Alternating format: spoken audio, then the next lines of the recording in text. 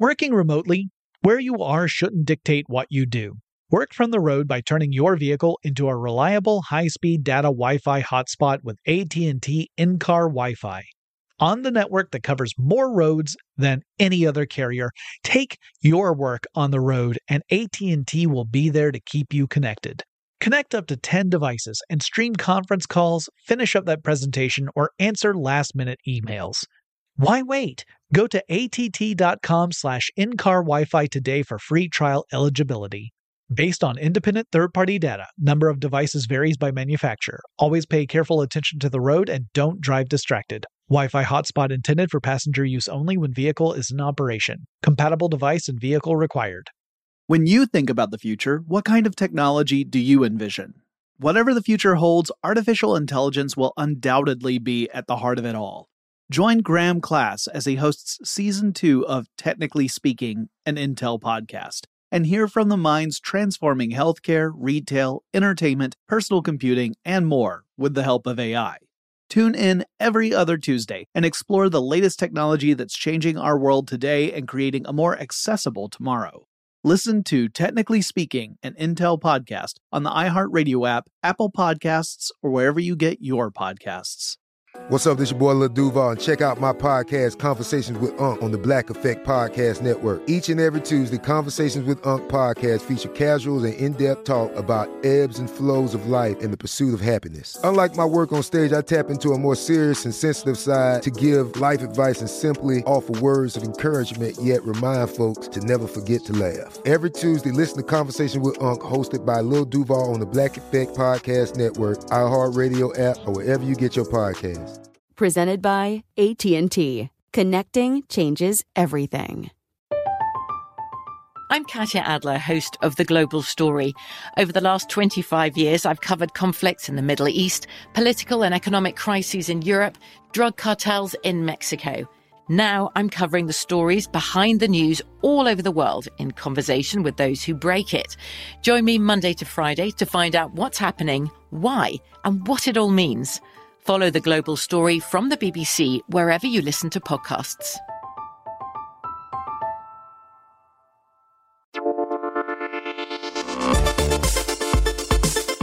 Welcome to Tech Stuff, a production from iHeartRadio. Hey there, and welcome to Tech Stuff. I'm your host, Jonathan Strickland. I'm an executive producer with iHeartRadio, and I love all things tech. And I frequently speak about algorithms on this show. I talk about them all the time. Talk about Facebook's algorithm or YouTube's algorithm. We talk about search algorithms and recommendation algorithms and tons of others.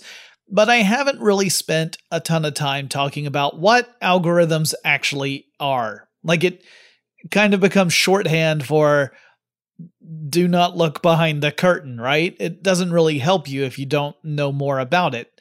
I might go as far as to say it's a set of rules or instructions to carry out a task, but that's pretty reductive and it doesn't really help you understand what algorithms actually do. So today, I thought we'd talk a little bit about algorithms and what they do in general, and then maybe chat about a few famous examples and some fun little quirky stuff. So, before I dive into this, we do need to establish a few things.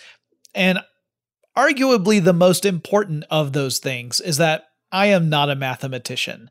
I am not a computer scientist. I'm a guy who loves tech, and I'm decent at research, and I do my best to communicate topics in an informative and, on a good day, an entertaining way. So with that in mind, I fully admit that this is a subject that is outside of my narrow expertise. And so my descriptions and explanations will be from a very high level, and you might even be able to get something like this just by glancing at a pamphlet that's about a computer science introductory course. So for all you folks out there who are deep in the computer sciences, this is going to be like a children's storybook for you, possibly one where you don't like the illustrations very much. Another thing that I need to establish is that algorithm itself is a very broad term. In that sense, it's kind of like the word program or app or software, in that these words are categories that can have a wide variety of specific instances. For example, let's just take a look at software. If I'm talking about software, I could be talking about a very simple program that serves as a basic calculator that can add and subtract and divide and multiply. That could be a piece of software. It'd be a very simple one. Or I might talk about something a little more complicated, like a word processing program. Or I could talk about an advanced 3D shooter video game, or an incredibly complicated computer simulation program, or anything in between. All of those could fall into the realm of software. Well, algorithms similarly come in a wide variety of functions and complexity. There are some that are elegant in their simplicity, and there are some that, when I look at them written out in what is clearly well-defined terminology, I'm just left wondering what the heck it is I just saw. They might as well be hieroglyphics to me, in other words. But let's start off by talking about the word algorithm itself. Now, unlike a lot of words that we use, specifically in English, algorithm does not have its roots in Latin vocabulary. There are words in Latin that are, like algor and things like that, but that's not where algorithm comes from. Instead, it's a Latinized version of an Arabic name. Algorithm comes from algorithmi, which is the name that Latin scholars gave to a brilliant man named Al-Khwarizmi. And my apologies for the butchering of the pronunciation of that name. No disrespect is intended. It's merely American ignorance. Anyway, this particular mathematician, philosopher, scholar, served as a very important astronomer and librarian in Baghdad in the 9th century. His work in mathematics was truly foundational, so much so that we get the word algebra from a work that he published. He treated algebra as a distinct branch of mathematics, when before it was just kind of lumped in with other stuff. And he did a lot of work in showing how to work various types of equations and how to balance equations. And on a personal note, this was something that I used to love to do in my mathematics courses. I could really see the beauty in determining if two sides of an equation truly were equal. It was like an elegant puzzle, and I really loved that. But again, just to be clear, my love of algebra and trigonometry is pretty much where math and I parted ways, because when calculus came along, I was pretty much donezo at that point. It was beyond my ken, as they say. Anyway, back to our Arabic scholar.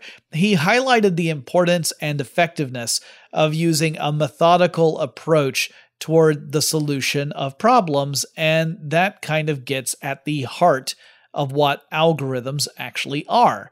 The basic definition, which I kind of alluded to earlier, is, quote, a process or set of rules to be followed in calculations or other problem-solving operations, especially by a computer, end quote. That's from Oxford Languages. But, this can apply to all sorts of stuff. For example, if you've ever seen anyone who can solve Rubik's Cubes, those puzzles that are in cube form, where you've got all the little different colors of squares, and your job is to make each side of the cube the same color. Well, there are people who can solve Rubik's Cubes in a fraction of like less than a minute. It's amazing to watch them go. It's so fast, and it's hard to keep up with what they're doing. They are essentially following algorithms, these processes that will get to a dependable and replicable outcome based on what you're doing. So an algorithm is really just a way for us to problem solve. Let's say we have a particular outcome that we want to achieve. The algorithm is the recipe that we follow to go from whatever our starting condition is, our starting state, in order to get to the outcome we want to, our target state. It needs to be well-defined. Algorithms have to be well-defined because computers are not really capable of implementing vague instructions. It needs to have a pretty solid approach so that the computer, when following the algorithm, quote-unquote, knows exactly what to do, based upon the current state of the problem. It also needs to be finite. Computers are not capable of handling infinite possibilities. So the algorithm has to work within certain parameters, and those parameters depend upon the nature of the problem you're trying to solve and the equipment that you have to solve it with. So let's take a problem that computers typically struggle to achieve, and that is random number generation, or RNG. Now, you would think that creating a random number would be easy. I mean, we can do it just by throwing some dice, for example, right? You can throw a die and whatever the number comes up, that's your random number. But computers have to follow specific instructions and execute operations that, by definition, need to have a predictable and replicable outcome. So computers find random number generation really tricky.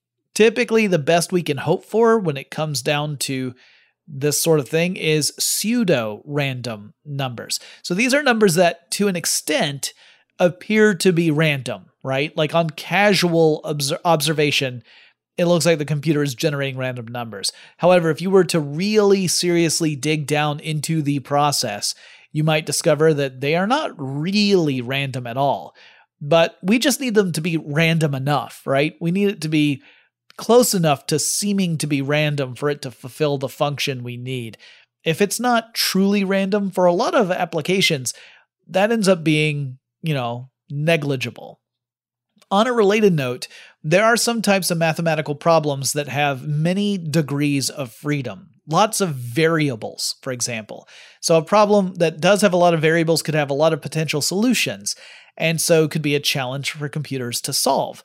We need algorithms to tackle these sorts of problems, to go at them in ways that go beyond deterministic computation, which I guess I should define that. So deterministic computation refers to a process in which each successive state of an operation depends completely on the previous state. So what comes next always depends upon what came just before. And I'll give you an example. Let's say I give you a math problem and I say, you need to add these two numbers together. And let's say that it's like 5 and 6. And then from the sum of those numbers, you have to subtract 4. Well, you would first add those two numbers together. So 5 plus 6, you got 11. And then you would subtract 4 from that number. And so 11 minus 4 equals 7. And this process is deterministic because I gave you those specific instructions. And computers do really well with deterministic processes. These are pretty easy to follow. These sorts of processes are, by their nature, replicable. So in other words, if I ask you to do that same operation, if I tell you add 5 and 6 together and then subtract 4, it doesn't matter how many times you do that process, right? You're always going to come up with the same answer. It's always going to come back. No matter what you do, you're going to always have 7 as your answer, just based on that same input. So there are a family of algorithms that collectively get the name Monte Carlo algorithms, and they're named after Monte Carlo, the area of Monaco that is famous for being the location of lots of high-end casinos. I've been there. It's not really my jam, but it is pretty darn flashy. So the reason these algorithms get the name Monte Carlo algorithms is that, like gambling, they deal with an element of randomization. So gambling is called gambling because you're taking a risk. You're gambling. You're betting that you're going to beat the odds in whichever game it is that you're playing and that you're going to achieve an outcome that's favorable to you, which you experience as a payout.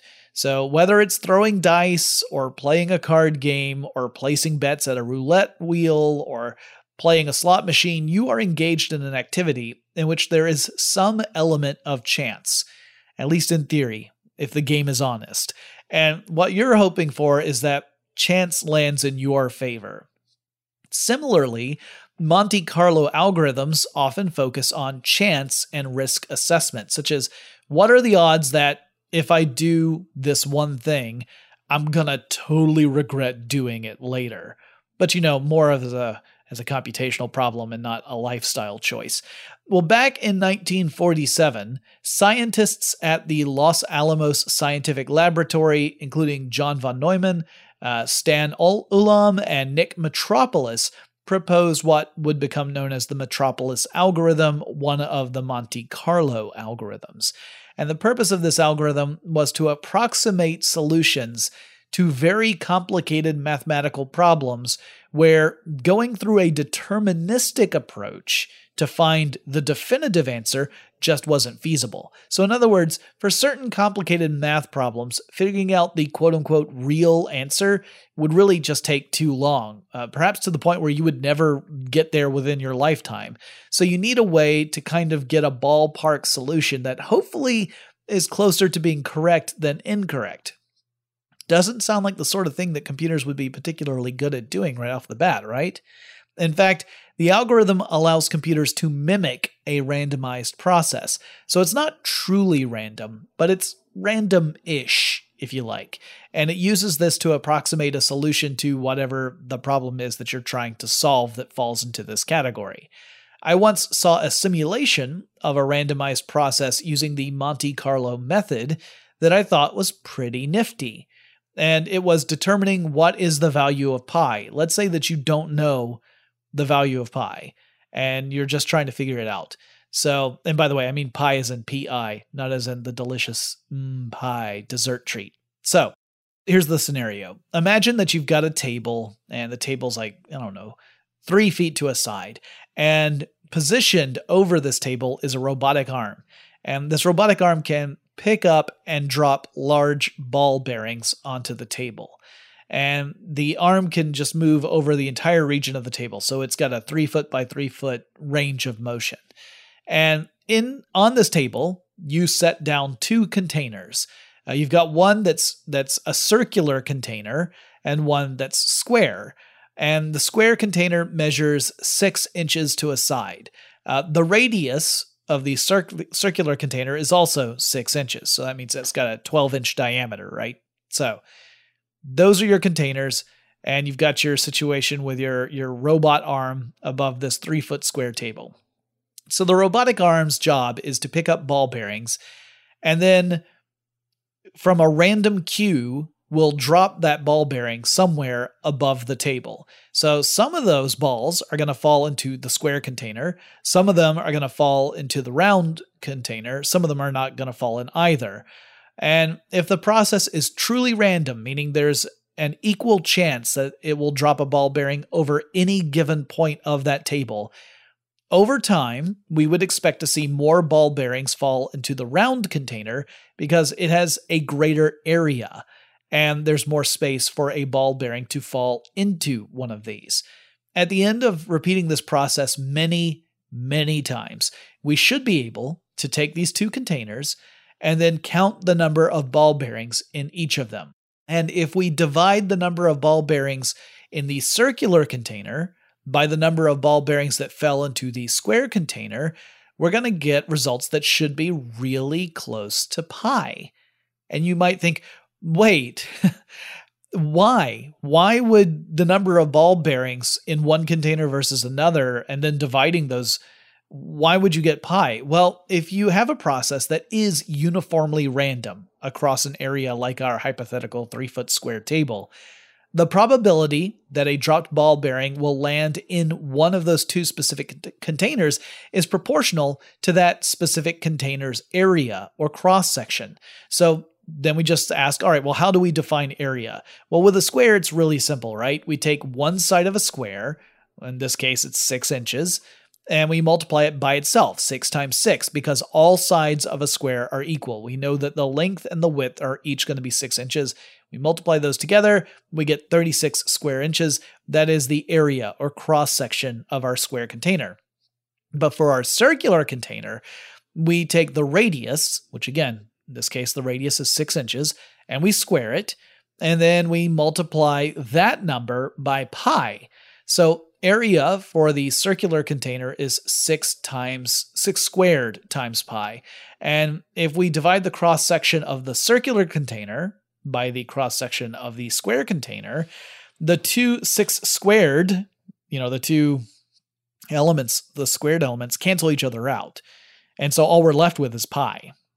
So the end result is that when we count up these ball bearings that have landed randomly in these containers, that difference, the division that we get, that should be a close approximation of pi. Now, it's not going to be precise. Chances are the number of ball bearings in the two containers will just get you close to pi, but it illustrates how a randomized process can help you get to a particular solution that might otherwise be difficult to ascertain. There are videos on YouTube that show this particular simulation. It's kind of a famous one, so you can actually watch and get kind of an understanding if what I said to you makes no sense whatsoever. There are other options for you to look into that might help. And that is a great example, but what are the actual algorithms that fall into the Monte Carlo method spectrum? What are they used to do?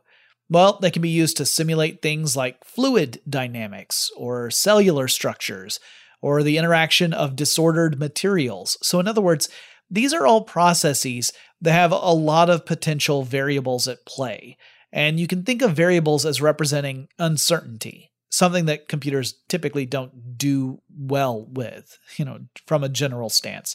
Computers excel at specific instances rather than potential instances. So algorithms like the Metropolis algorithm would lead computer scientists to develop methodologies to kind of work around the limitations of computers and leverage computational power and tackling very difficult problems in that way. In the Monte Carlo family of algorithms, we typically assume that the results we get are going to have a potential for being wrong, like there'll be a small percentage of error that we have to take into account. And so keeping that in mind, we need to frame results as being, again, approximations of an answer rather than the definitive answer to whatever problem it is we're trying to solve. For me, this was one of those things that was very difficult to grasp for a long time because I was equating it to math class where you're supposed to get the answer.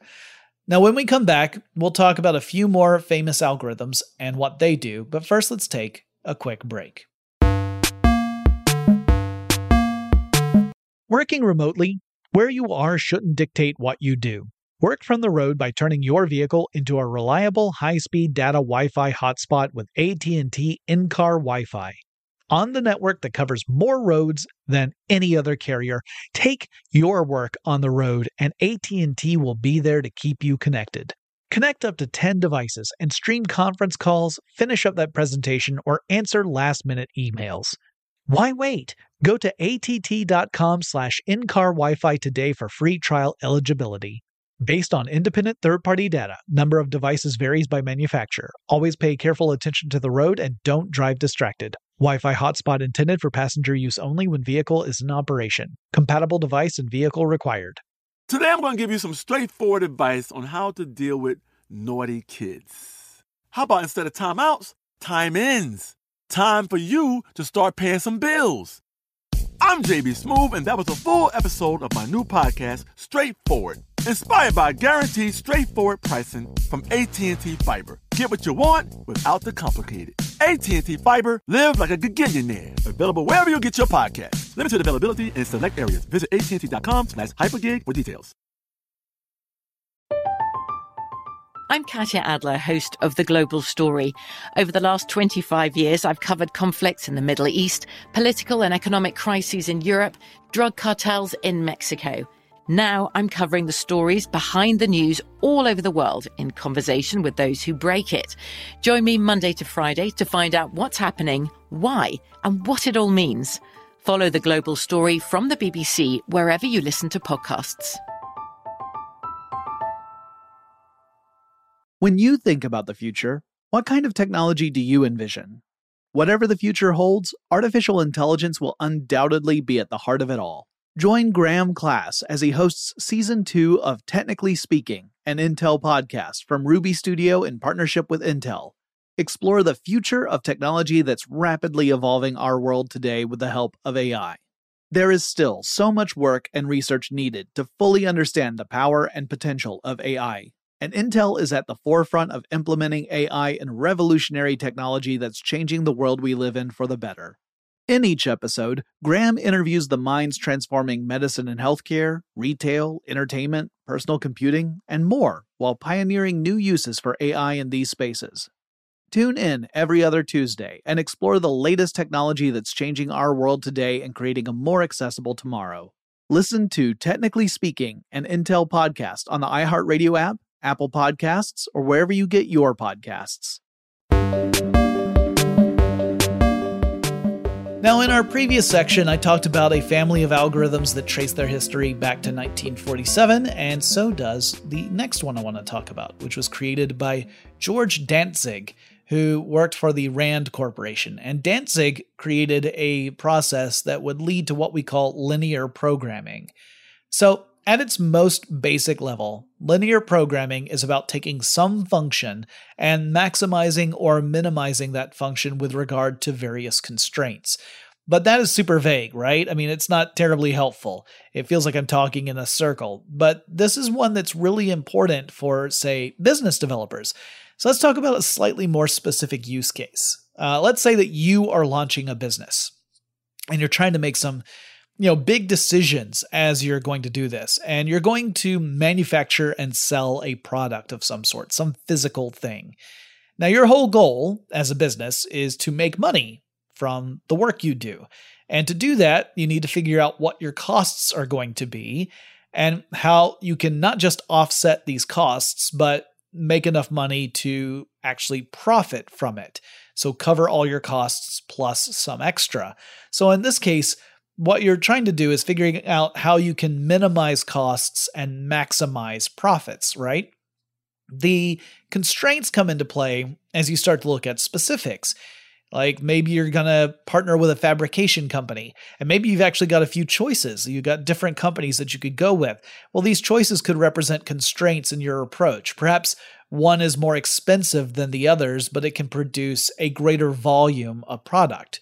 So you'd be able to get more product out to market in less time. Or maybe you've got one that's more expensive, but it's also less likely to have fabrication errors. And errors can be both costly and time-consuming to address. So you have to quantify all these variables and use them as constraints to start figuring out your min-maxing approach here. Linear programming simply looks for the optimum value of a linear expression. And depending on the problem you're trying to solve, like maximizing profit versus minimizing costs, you're either looking for the highest value being optimum or the lowest value being optimum. Like with cost, you want that to be the lowest. And you have to look at what constraints are at play with any given expression. So Dantzig's approach to linear programming, called the simplex method, was efficient and elegant and far more simplified than other methodologies attempting to kind of do the same thing around that time. But it also had some limitations. And that's because the real world isn't as simple as math tends to be. Like math tends to be pretty, firm in the grand scheme of things, and the world is a little more wibbly wobbly. So a linear programming solution only works if the various relationships between the different elements, like the requirements and the restrictions and the constraints that you've set up with this problem, it only works if all of those relationships are linear. Or in other words, for a given change in one variable, we see a given change in other variables. And that is super vague, so we're going to talk about two variables. We'll reduce it down to that. So we'll use the classic x and y as our variables. Those can stand in for all sorts of different values. And let's say that we see there's a relationship between x and y, and that if the value of x changes from 1 to 2, we then see that the value of y goes from 3 to 9. Well, that doesn't tell us anything on its own, right? We just know that if x is 1, y is 3. If x is 2, y is 9. If we then see that if x is 3, then y is 15, and when x is 4, y is 21, we start to see a linear relationship because each time x increases by 1, y increases by 6. The rate of increase for each variable is linear. It's not like the rate of increase doesn't change. So we've got this linear relationship here. We can contrast this with exponential relationships in which we see not a constant increase, but a constant ratio in successive terms in one variable when you change another. So in this case, let's say that we find out then when x is 1, y is 3. When x is 2, y is 9. When x is 3, y is 27. Now we see that y is not increasing by 6 each time. We're seeing that the value of y is multiplied by 3 each time x goes up 1. So we're seeing there's a constant ratio of change with y with regard to x. This gets into an exponential relationship. So when someone describes something as having exponential growth, what this is supposed to mean is that you should see a rate of growth that is increasing by some exponent per given unit of time. So it's not just that the thing is growing. In fact, it's not even that the thing is growing quickly. It's that the thing is growing faster as time goes on. So that you would say today it's growing, say twice as fast as it was growing yesterday. And tomorrow it'll grow twice as fast as it was growing today. And a lot of people use this phrase incorrectly. We often really just mean, yo, that thing is growing wicked fast. But we don't necessarily mean, yo, that thing is growing wicked fast and the rate of growth increases by a constant amount over time. So, it's an important distinction to make. Anyway, that was a bit of a tangent to say that linear programming works if the relationships between all the variables is in fact linear. But if it's not, if the relationship, say, is exponential or logarithmic or anything like that, linear programming doesn't apply. And the real world is pretty darn complicated. So linear programming relies on sort of kind of dumbing down what's really going on in the real world to, again, more of an approximation. And the solution that you arrive at might not be the ideal solution, but it might be good enough depending upon what it is you're trying to do. Another limitation of linear programming is that as you add more variables to a problem, this is specific to the simplex method. As you add more variables, it grows more difficult to lay out in a linear fashion. You're adding more uncertainty, and the methodology has trouble dealing with additional uncertainty. Perhaps ironically, the complexity of the linear function would grow exponentially as more variables joined a problem. So this process would be unsuitable for certain subsets of computational problems because they just would get so complex that even the most advanced computers in the world wouldn't be able to handle them. Later on, other mathematicians would propose algorithms that could compensate for this particular limitation of the simplex method. For example, there are polynomial time algorithms, but we're going to leave that for the time being because ain't no way I'm going to get that right. Anyway, I wanted to talk about those two algorithms in particular, the Metropolis algorithm and the simplex method, because they are the foundation for a lot of work that's been done in computer science. But let's get some really basic ideas in with the next one. Let's talk about sorting. Sorting is all about arranging a list of things in order with regard to some specific feature of those things. That seems pretty basic, right? I mean, there's a real world example that I think most of us have had in the past, which is that let's say you're looking at an online store and you're searching for a specific product or specific type of product. Let's say it's a blender, because I had to do this recently, right? So you go to some online store and you're searching for blenders and you get results. Well, you might actually want to sort those results by a specific way. Maybe you want to sort it by price and you want to go low to high because you have a specific budget. So you just want to look at, blenders that are an X price or less. Maybe you want to sort it by high price to low because maybe you're a fat cat tycoon type and you're just thinking, I want whatever's the most expensive.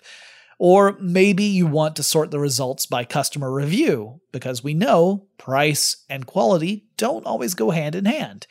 Maybe you just want to look at all the blenders in alphabetical order, or maybe you want to look at them in a reverse alphabetical order.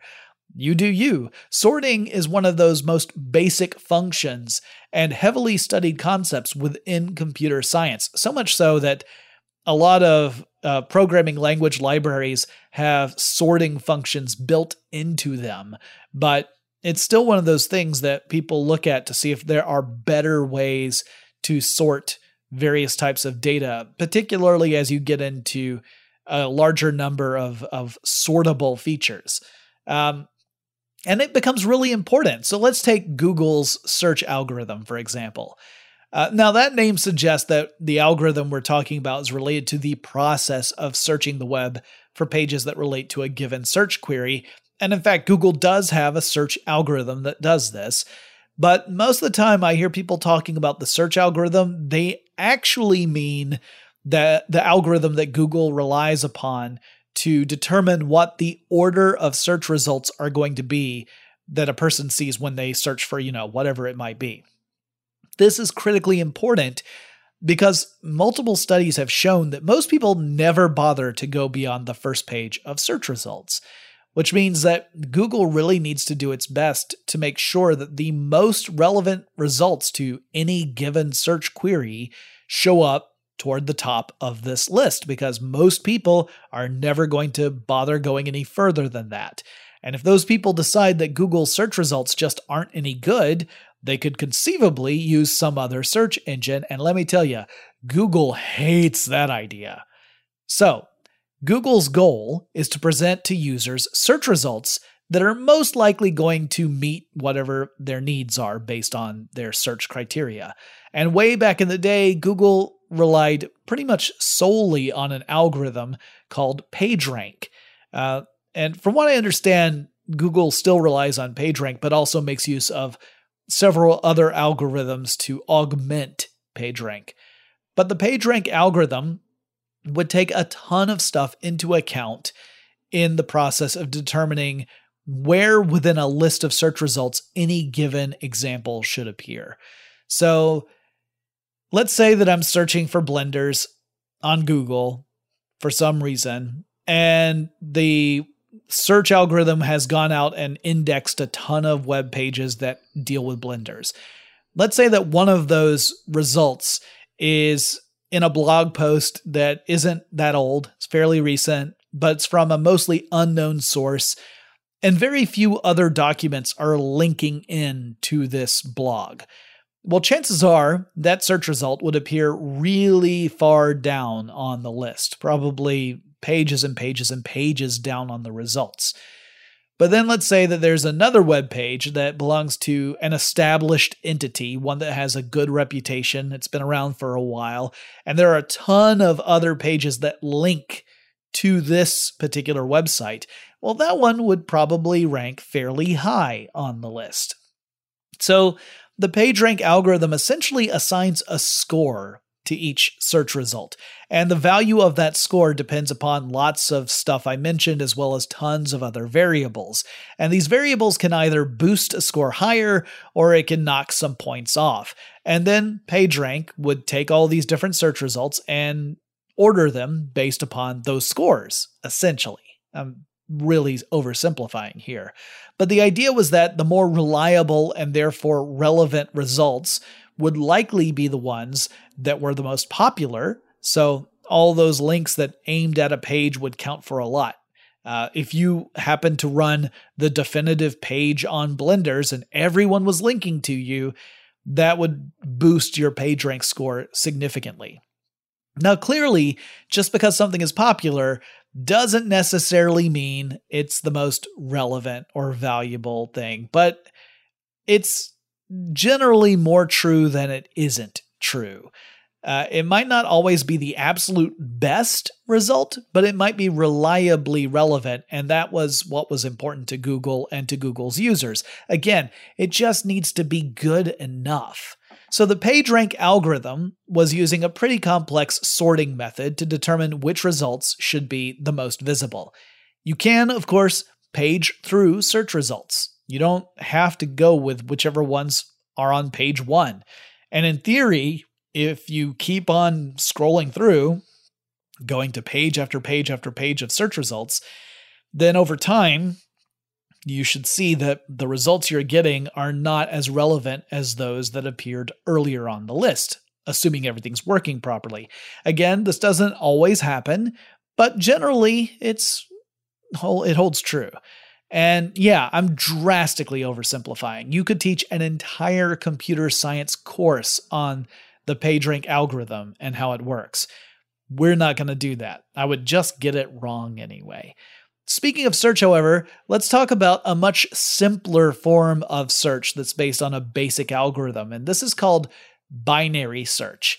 This is a process that's meant to decrease the amount of time it takes to search for a specific value within a sorted array of values.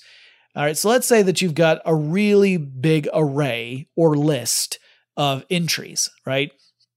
And it's massive. And you're searching for a specific target that has a specific value associated with it.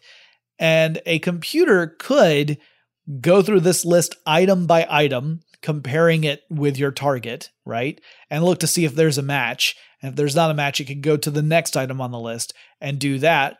But if you're talking about a truly huge list, this could take ages, because if it happens to be at the bottom of that list, you have to wait for the computer to go through every single other entry before it gets there. So a binary search cuts this short. It takes a value that's in the middle of the array, so like halfway down the list, essentially. It just pulls that value and it compares it against your target, the thing that you're searching for. And if the array is 100,000 entries long, it's essentially looking at entry number 50,001. It compares this to your search. And let's say the value target of your search query is lower than the entry that appeared at 50,001. Well, now the binary search just tosses everything that's 50,001 or higher on the list, because the values are only going to go up from there. So it can get rid of half the list right there. You're left with 50,000 items in this array. And the algorithm repeats this process. It goes for an entry smack dab in the middle of the array, compares it to the target. If the target's value is lower than the middle entry of this array, then you dump everything that's at a higher number than that. If it's lower, or if it's higher rather, if the target value is higher than the middle entry, then you would get rid of all the previous ones, like 1 through 25,000, for example. Let's say that, your target value is higher than the middle entry of 25,001. It's going to dump everything from 1 to 25,000 and start over again and half it again.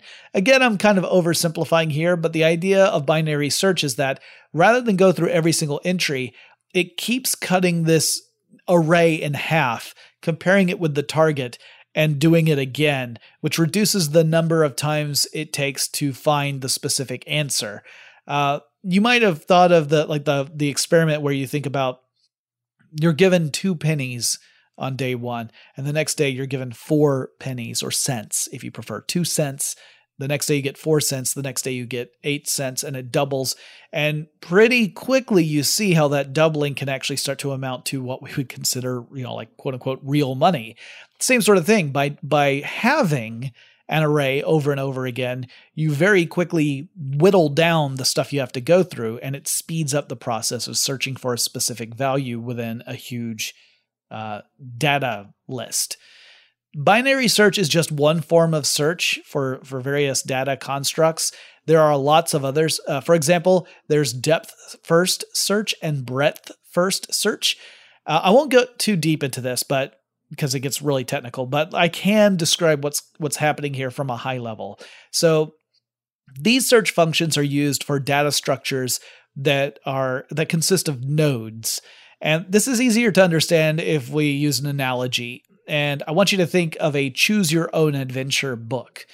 In case you're not familiar with those, these are books where you would read a page, and at the end of the page, you would actually be given a choice. Like you could choose what the character you're reading about would do next. So you might get to the end of the first page of like a mystery book, and the instruction might say, if you want your protagonist to go down the hall, turn to page 8. If you want her to shut a door and walk away, turn to page 23.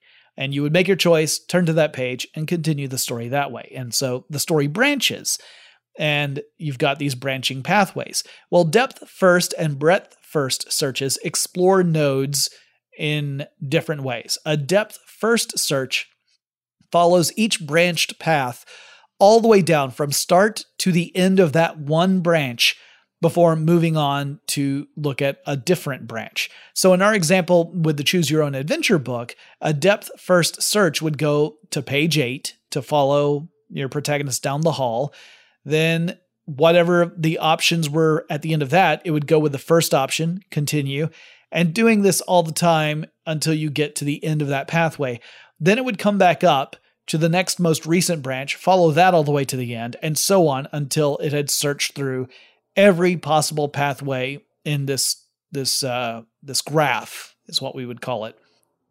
Breadth search instead progresses equally across all possible paths. So breadth search would mean that you would go to page 8, and let's say at the end of page 8, it says you can then turn to page 17 or page 52 to make your next choice. But instead of continuing down that pathway, you back up to your starting position, and then you go down to page 23, the other option where you would close the door and walk away. You would read that. Maybe at the end of that page, it says you can choose to either go to page 3 or to page 46. Well, then you would go back to your first branch. You would go down the list of pages 17 and 52 and 3 and 46. Maybe those all end in different choices. You would then do all of those across the board next. So you're searching across the width of the graph, the breadth of it. Both are valid forms of searching, and the method used typically depends upon the type of data being searched and what you're trying to do. We've got a lot more to cover with algorithms, but I feel like I'm going to have to give you guys a break. So let's do that really quick, and I'll just give you a very short example following, and then we'll pick back up with algorithms again in a future episode. But first, let's take this quick break. Working remotely, where you are shouldn't dictate what you do. Work from the road by turning your vehicle into a reliable high-speed data Wi-Fi hotspot with AT&T in-car Wi-Fi. On the network that covers more roads than any other carrier, take your work on the road, and AT&T will be there to keep you connected. Connect up to 10 devices and stream conference calls, finish up that presentation, or answer last-minute emails. Why wait? Go to att.com/in-car Wi-Fi today for free trial eligibility. Based on independent third-party data, number of devices varies by manufacturer. Always pay careful attention to the road and don't drive distracted. Wi-Fi hotspot intended for passenger use only when vehicle is in operation. Compatible device and vehicle required. Today I'm going to give you some straightforward advice on how to deal with naughty kids. How about instead of timeouts, time-ins? Time for you to start paying some bills. I'm JB Smoove, and that was a full episode of my new podcast, Straightforward, inspired by guaranteed straightforward pricing from AT&T Fiber. Get what you want without the complicated. AT&T Fiber, live like a gigillionaire. Available wherever you get your podcast. Limited availability in select areas. Visit AT&T.com/hypergig for details. From BBC Radio 4, Britain's biggest paranormal podcast is going on a road trip. I thought in that moment, oh my God, we've summoned something from this board. This is Uncanny USA. He says, somebody's in the house, and I screamed. Listen to Uncanny USA wherever you get your BBC podcasts, if you dare.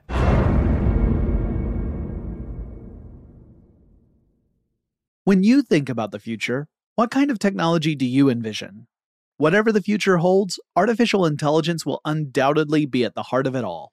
Join Graham Class as he hosts Season 2 of Technically Speaking, an Intel podcast from Ruby Studio in partnership with Intel. Explore the future of technology that's rapidly evolving our world today with the help of AI. There is still so much work and research needed to fully understand the power and potential of AI. And Intel is at the forefront of implementing AI and revolutionary technology that's changing the world we live in for the better. In each episode, Graham interviews the minds transforming medicine and healthcare, retail, entertainment, personal computing, and more, while pioneering new uses for AI in these spaces. Tune in every other Tuesday and explore the latest technology that's changing our world today and creating a more accessible tomorrow. Listen to Technically Speaking, an Intel podcast on the iHeartRadio app, Apple Podcasts, or wherever you get your podcasts.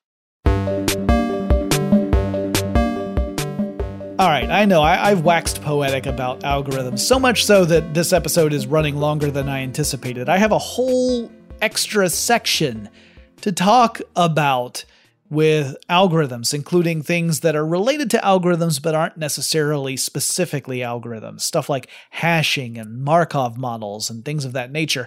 But I want to finish up with one that I think is kind of fun. And this is called the Doomsday Rule. And to be fair, this is not just a computational algorithm. This is something that you can do in your head if you learn the rule. I'm not saying I can do it. I haven't really committed this to a memory process yet, but it is possible. And the Doomsday Rule sounds pretty ominous, however, right? I mean, it's basically to figure out what day of the week any given date is. So if you were an expert with the Doomsday Rule and I asked you, hey, what day of the week does June 26, 2025 fall on? You could use that rule and say, oh, that's going to be a Thursday. That also, by the way, happens to be the day I'll turn 50. Yikes, man, we're coming up on that one. All right, so where did this rule come from? And what the heck is this doomsday stuff about? Well, the doomsday thing is kind of just a cheeky name, and there's all these different ways we could describe that. But during any given year, there are certain dates that will always share the same day of the week, which is no big surprise, right? I mean, you might notice that Christmas, that is December the 25th, falls on the same day of the week as New Year's Day for the following year. That happened, January 1st. It always is that way. But with the Doomsday Rule, the dates that are called doomsdays are things like April 4th or 4/4, June 6th, that's 6/6, August 8th, that's 8/8, and so on, like October 10th, that's 10/10. The Anchor Day these are anchor days, they're called doomsdays. They change with each year, or with leap years, the anchor day actually leaps a year. But once you know that day, you know it's the same for all of those dates. So for 2021, as I record this year's doomsday or anchor day is a Sunday. So that means every doomsday is going to be a Sunday. So I'm recording this in July with our next doomsday being on August 8th. So that means August 8th should be a Sunday. And if you look at the calendar, you'll see that, yes, August 8th is a Sunday. That means that October 10th should be a Sunday, that December 12th should be a Sunday. So the Doomsday Rule involves a little bit more than just this, but not much more. And this means that if you learn the Doomsday Rule and you have a general idea of what the anchor day is for each year, you can calculate what day of the week any given date will fall on, including past years. The guy who came up with this was a mathematician named John Conway, and reportedly, he could give you an answer in less than 2 seconds. If you gave him a date, he could tell you what day of the week it was going to fall on in 2 seconds or less. Sadly, he passed away last year, 2020, at the age of 82 after he contracted COVID-19. But that Doomsday Rule is one that I think is super cool. I've seen people who can do this where you give them a date and they're just able to tell you what day of the week that falls on, and you can go and check it, and sure enough, they're right. Well, this is one process where you can do that. It's not the only one, by the way. There are other algorithms that also can help you determine what day of the week a specific date will fall on. But the Doomsday Rule is one that works. And again, I don't have an expertise in this. I haven't practiced it at all, so I can't do it.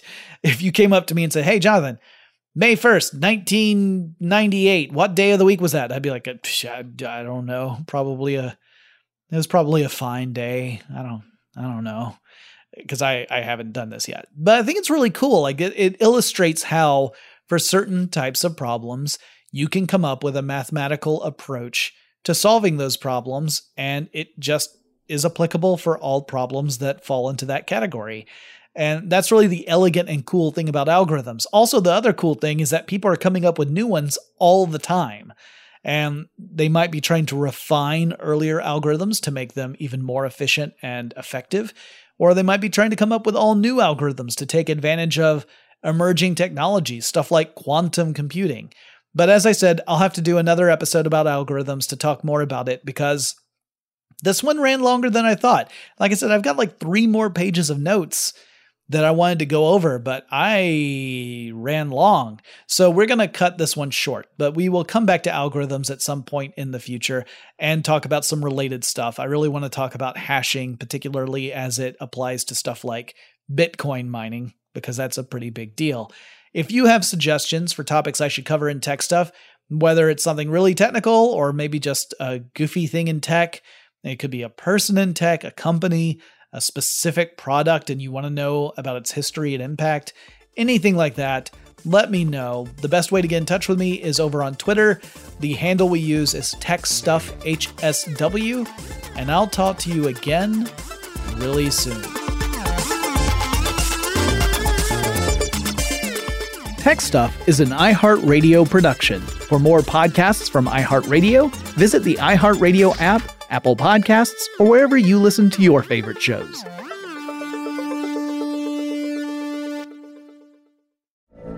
From BBC Radio 4, Britain's biggest paranormal podcast is going on a road trip.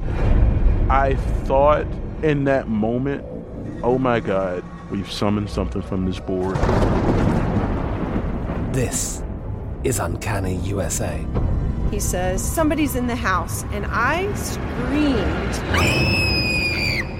Listen to Uncanny USA wherever you get your BBC podcasts, if you dare.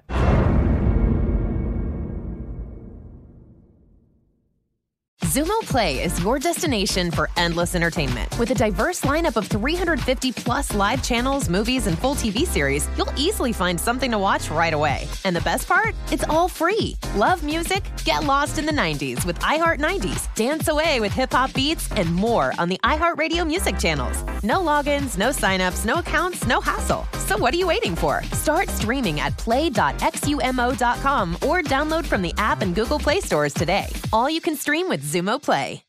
This is Malcolm Gladwell from Revisionist History. eBay Motors is here for the ride. With some elbow grease, fresh installs, and a whole lot of love, you transformed 100,000 miles and a body full of rust into a drive that's all your own. Brake kits, LED headlights, whatever you need, eBay Motors has it. And with eBay Guaranteed Fit, it's guaranteed to fit your ride the first time, every time, or your money back. Plus, at these prices, you're burning rubber, not cash. Keep your ride or die alive at ebaymotors.com. Eligible items only. Exclusions apply. The wait is almost over. Get ready for the 2024 NFL season as the full schedule is announced. Bring it on. Every rivalry, every rematch, every rookie debut, every game revealed. The 2024 NFL schedule release, presented by Verizon, coming in May. Live on NFL Network, ESPN2, and streaming on NFL Plus. Terms and conditions apply to NFL Plus. Visit NFL.com/schedule release to learn more.